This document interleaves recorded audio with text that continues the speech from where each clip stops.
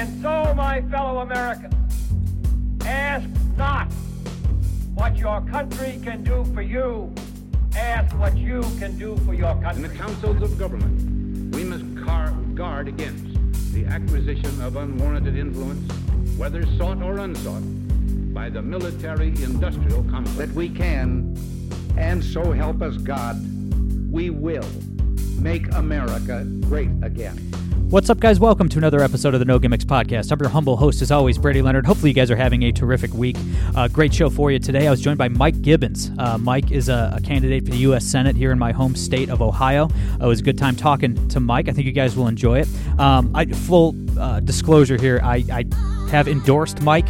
He is my dog in this fight, so I'm not objective in this race. I do want him to win this primary on May 3rd. I want Ohio Republicans to get out and vote for him, so just full disclosure there.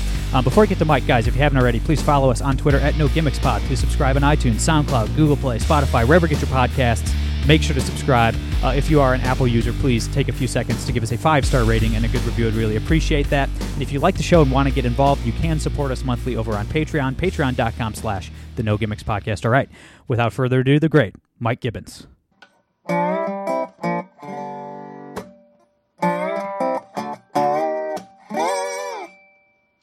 All right, guys, we're here with Mike Gibbons, Republican candidate for the U.S. Senate here in Ohio. Mike, thanks for taking the time today, man. How's the campaign trail treating you so far? Well, it's pretty grueling, but I kind of enjoy it. I've been traveling all over the state and meet a lot of great people, and it seems to be working. So, yeah, absolutely. Can't beat that. So there's a lot of Ohioans listening who have gotten to know you over the last several months, but for the Ohio voters who don't know much about you, or the audience nationwide who might not know anything about you but are watching this primary closely, just real briefly, who is Mike Gibbons? Tell us a little bit about your background, and also what made you want to get into this race? You're a successful guy. You've had a great career. You could be out on the lake catching walleye right now. That's what I'd be doing in your position. But what pushed you into getting into the game? Well, I grew up in a family that was not particularly financially successful. I had great parents, and I think I attribute whatever success I've had to how they raised me, and they were great people. But my dad was a high school teacher and a wrestling coach, and we were kind of always just one auto repair bill away from not being able to make the mortgage payment, and I decided to change that. And our family's kind of in the concrete business. My grandfather, my dad, his second job when as I was growing up and as I had left the house was waterproofing houses. And frankly, I worked for a concrete construction company all through college. I thought that's where I'd end up, but I ended up in the field of investment banking.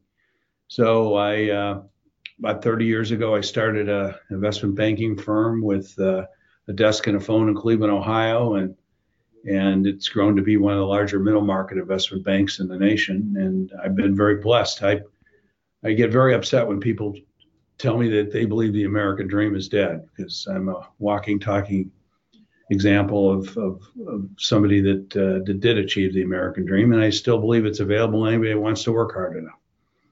Yeah, absolutely. My entry into politics, and I've always supported candidates that I believed in, and sometimes I've made mistakes, but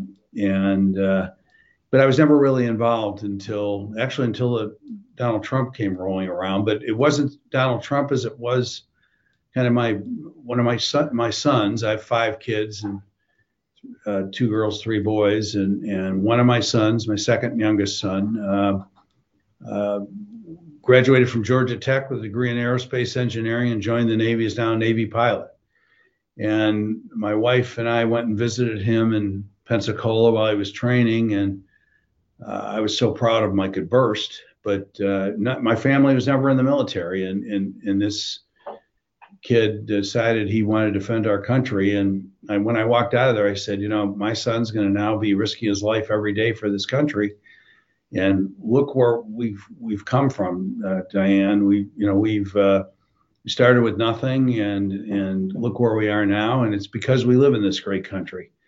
And I've seen people attacking this country. You know what we've gone through the last few years with a party that wants to radically transform this nation, and it upsets me, frankly. I get very, I guess I got tired of throwing things at my television set, and my kids are all off the payroll now, and my business is in a shape where I could leave it to my partners to run it, and I wouldn't be letting them down by doing this. And I thought it was time for me to give back to this country. I don't like the kind of, I believe that Republicans need to start countering the arguments of the left. I believe that we can't let them continue to present a false narrative to this country every time they get a chance and not be responded to. And I intend to do that. I believe that this is the greatest country in the history of the world. Our governing document, the Constitution, is the greatest governing document in the history of the world. And I think that our freedoms are important to protect. And I'm going to Washington to do just that. I'm not interested in a new career. I think one of our problems is career politicians and party insiders, and I don't want. I'm not going to become part of the Washington swamp. I don't care about getting canceled. I really don't care about making friends in Washington. I'm going there to make sure that we restore American values. And wouldn't it be great if we actually taught our kids patriotism again? Yeah, I couldn't agree more. A Fox News poll this week has you in the lead in the Republican primary, has you 2 points up over Josh Mandel. An Emerson poll from last week has you up 7 points. Your campaign is gaining steam right now. And how is a political outsider with relatively low name recognition, even in the state, ahead of these better-known candidates who are backed by quite a bit of out-of-state money? Well, I think people are listening to our message and they're believing it. I've often told everybody that I've never said something that isn't absolutely the truth, absolutely my belief when I'm giving speeches, and I think people believe that that's exactly what I'm doing. The other people I'm running against are politicians and or celebrities of some kind. And I don't think they believe them as much as they believe me. I don't think the voters do. And I think we're seeing that. We think we're quite a bit further ahead than those polls indicate. And we're executing a campaign strategy, and we're a little ahead of where we thought we'd be. So we're pretty pleased with the way things are going. Yeah, I mean, that's obviously great news. Looking further into the Fox News poll from, I believe it was Monday, it came out. 56% of Ohioans viewed economic issues, whether it's inflation, the national debt, rising prices, et cetera, as their top issue. And that's what you've been talking about on the campaign trail regularly. Your primary opponents, they seem to have fallen into a trap that we've seen a lot from politicians on both sides of the aisle. And that is, they seem to be campaigning for the support of their Twitter followers, right? Or the national, populist or conservative Republican base online, and they're not actually trying to earn the votes of real Ohioans. You see J.D. Vance, when he gives a speech, it's all, we need to break up Amazon, we need to fight big tech. And it's not that I don't care about those issues, that they aren't important, but Ohioans are paying $4 a gallon. And, you see Josh Mandel, it almost seems like he's running to take Donald Trump to prom, right? It's very bizarre. It's all the Trumpy populist culture war stuff. And like I said, not that I voted for Trump twice. You worked on his 2016 campaign, and neither one of us are anti-Trump. But it's like, and not that those issues aren't important, but like I said, Ohio, I just filled up the tank for $4.09 a gallon yesterday. The shelves at Kroger's are empty, and it seems to me like you're the only candidate in this race who's focused on the issues that affect every Ohio family. Well, I grew up in a family where gas prices matter. I understand how it affects families and businesses all across the state. And unlike the other candidates, I was actually trained as an economist. I studied economics in undergrad, graduate school, taught economics at the graduate school level.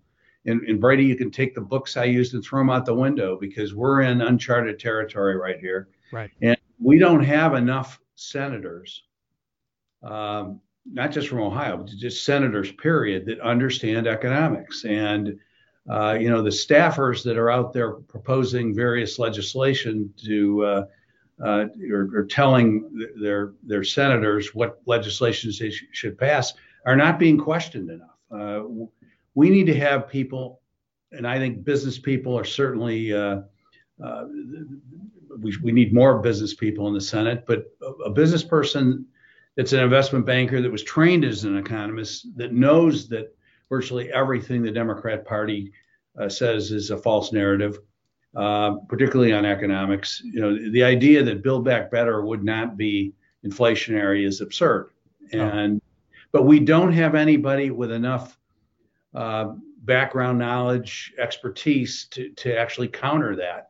I think I would like to provide that expertise. I think that our founders intended for people that went to Congress and went to the Senate to take the expertise and experience they have in private life and apply it to the problems of the government. And we just have a lot of people that know how to win elections in Washington. And I'm gonna have to win one election here, but that's not going to be the skills I'm taking to Washington. The skills I'm taking to Washington are the ones I've used my whole life.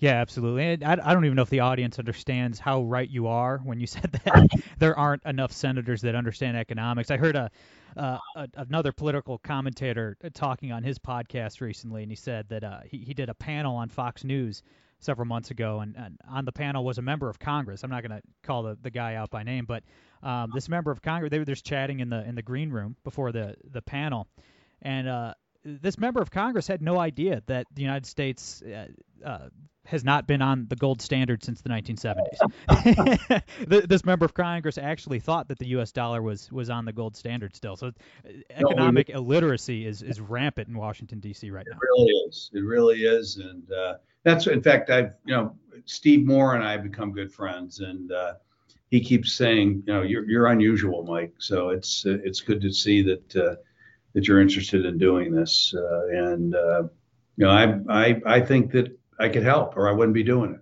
And it's, as I said, it's not about a new career. It's not about, trying to go to Washington and get wealthy, as so many of these guys do. I can't be bought. I've already lived my American dream, and nobody can take that away from me. Absolutely. So a big issue in the next several years. A major issue that we're going to be fighting tooth and nail over will be the fight over domestic energy production. I mean, the Democrats are determined to destroy American energy independence. They seem to be laser focused on making us dependent on quite literally some of the world's worst people. I mean, Joe Biden sent a delegation to Venezuela this week to beg Maduro, a murderous autocrat, for more oil. He begged the Saudis for more oil that the Saudis actually declined. And now they're actually talking about buying oil from Iran now. And when we're literally standing on the solution, we are right below our feet is the solution that can bring gas down to $2 a gallon. The Keystone XL pipeline alone would have provided somewhere between 850 and 900,000 barrels a day. That's more than we ever bought from Russia. You have Alaska's governor, Dunleavy, begging the White House to let him drill on federal land. I mean, energy independence, as we're finding out, isn't just good economics, but it's a national security issue as well. What is your thought on the energy debate? Yeah, absolutely. I mean, you can see the effect of Biden administration's energy policy, and I mean, Joe Biden's foregoing energy independence, very, very possibly could have started World War III. Yeah. We allowed Putin to get the kind of leverage on us that he's right now using in the Ukraine. I mean, you've seen Europe be very reticent to give up Russian oil, and in fact, the last I heard, they're willing to do it by the end of the year. The United States could be filling that gap, and it's astounding how absolutely stupid most of the decisions of the Democrat Party and the Biden administration are. And a lot of people say, well, Biden's been saying, it's Russia that created the problem, not me. he created the problem. When you bring people in and propose them for jobs in his administration that have written papers and actually say they want to destroy the fossil fuel industry because they're these ideologues that believe that we should go back to the Stone Age because of our carbon footprint.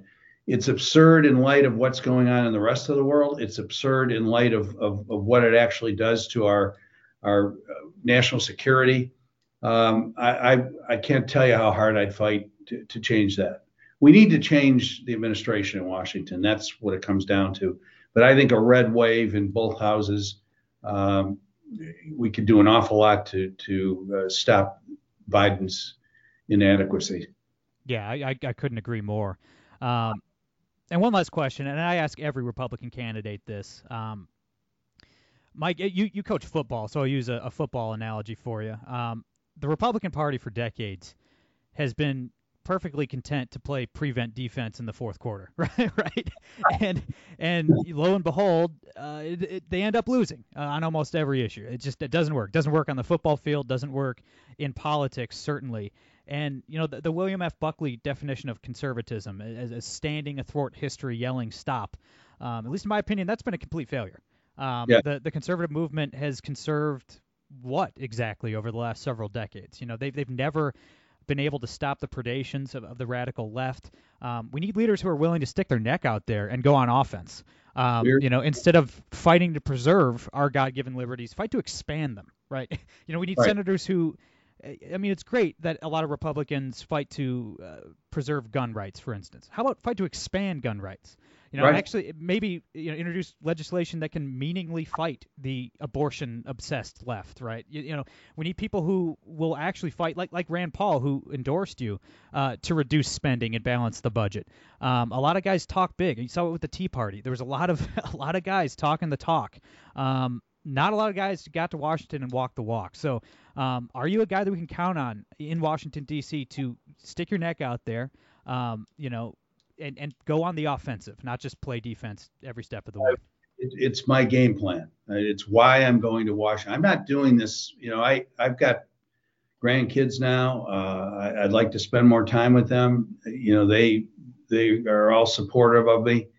And some of them are young enough where they don't know. They're just not going to see grandpa as much as they did before. And I'm hopeful I can do that.